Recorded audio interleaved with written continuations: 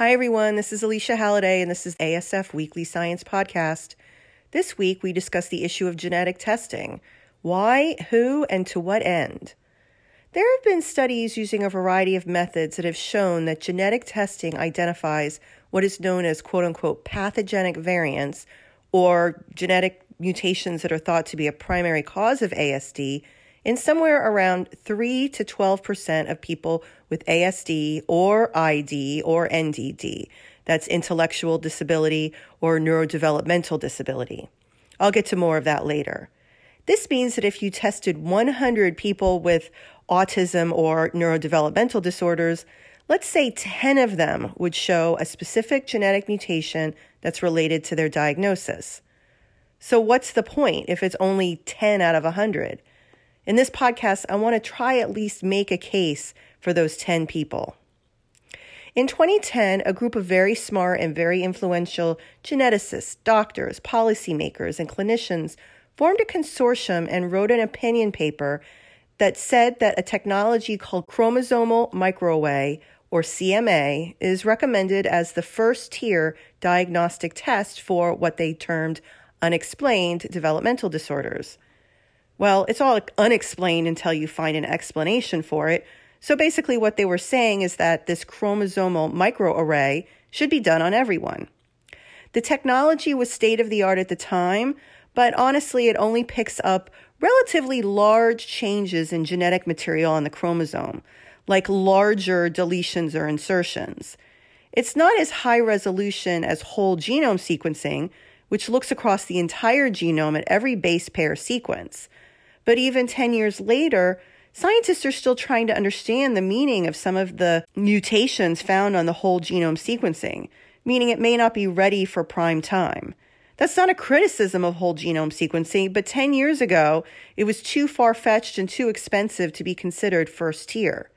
Chromosomal microarray, which wasn't as high resolution, but certainly picked up major mutations, was first tier. The consensus statement said that across 33 studies, this chromosomal microarray found pathogenic mutations in 12% of people with neurodevelopmental disorders, including but not limited to ASD. Recently, a study in the journal Pediatrics, which has been getting a lot of attention, showed a similar 12% rate of the presence of pathogenic variants detected through chromosomal microarray. This time it was done in just kids with autism. Now, this is higher than the original studies that showed a 3 to 7% pathogenic rate. Why the difference? In the recent pediatric study, it was done out of a few hospitals, and they looked at relatively young kids, 18 to 24 months of age. The kids were likely to show strong features of ASD to be referred to a clinic that early. Some studies have suggested that the type of autism that has a known genetic disease associated with it also has high rates of intellectual disability, differences in the shape of the face, and higher levels of delayed or absent developmental milestones, including motor delays. Those things may be related to a rare genetic mutation. Those things may also be obvious to parents and pediatricians, and those features may push a referral to a genetic counselor faster. And feedback from the families has supported this. Kids are usually evaluated behaviorally first, given a diagnosis of, say, ASD or intellectual disability or neurodevelopmental disorder, and then given a genetic test. So first comes the autism, then comes the genetic diagnosis. In those 12% in the recent pediatric study, almost 70% had pathogenic mutations that shed some light on the causes of the autism, and that led to medical referrals or interventions. My argument for genetic testing would be that just knowing that you or your child have a genetic mutation does put you on a path for more targeted interventions and development of focused therapeutics to help with everything from the delay itself to medical comorbidities like epilepsy and GI issues. Also, there are almost 100 patient advocacy groups that provide support, awareness, and funding for focused research into specific genetic mutations. Families find these networks incredibly helpful in an action-oriented way, not just let me give you a big hug kind of way, but both are important. But on the other hand, I'm also aware of the other huge percent that are not given a result showing some sort of a pathogenic or explanatory variant in a large portion of the genome. That may be where whole genome sequencing comes in the future, that this technology may help find genetic variants that don't involve larger chunks of the genome. Whole genome sequencing studies and things like the Autism Sequencing Consortium and SPARC have revealed additional genetic mutations that would not have been identified earlier on new genes that were not previously associated with ASD. But even in those cases, we're still talking about a small percentage of people with ASD. Now, genetic testing is like a box of chocolates. You never know what you're going to find, which means it's useful for all, but it doesn't explain everything. You know my feeling on the importance of studying gene-environment interactions. If you don't, I'm going to say it again. This area is completely understudied, and the role of gene-environment interactions are underestimated and probably contribute to a majority of causes of ASD. Scientists are doing research on the genetics, and it should be stated that even these known genetic pathogenic variants are susceptible to environmental influence, so it's not a one versus the other.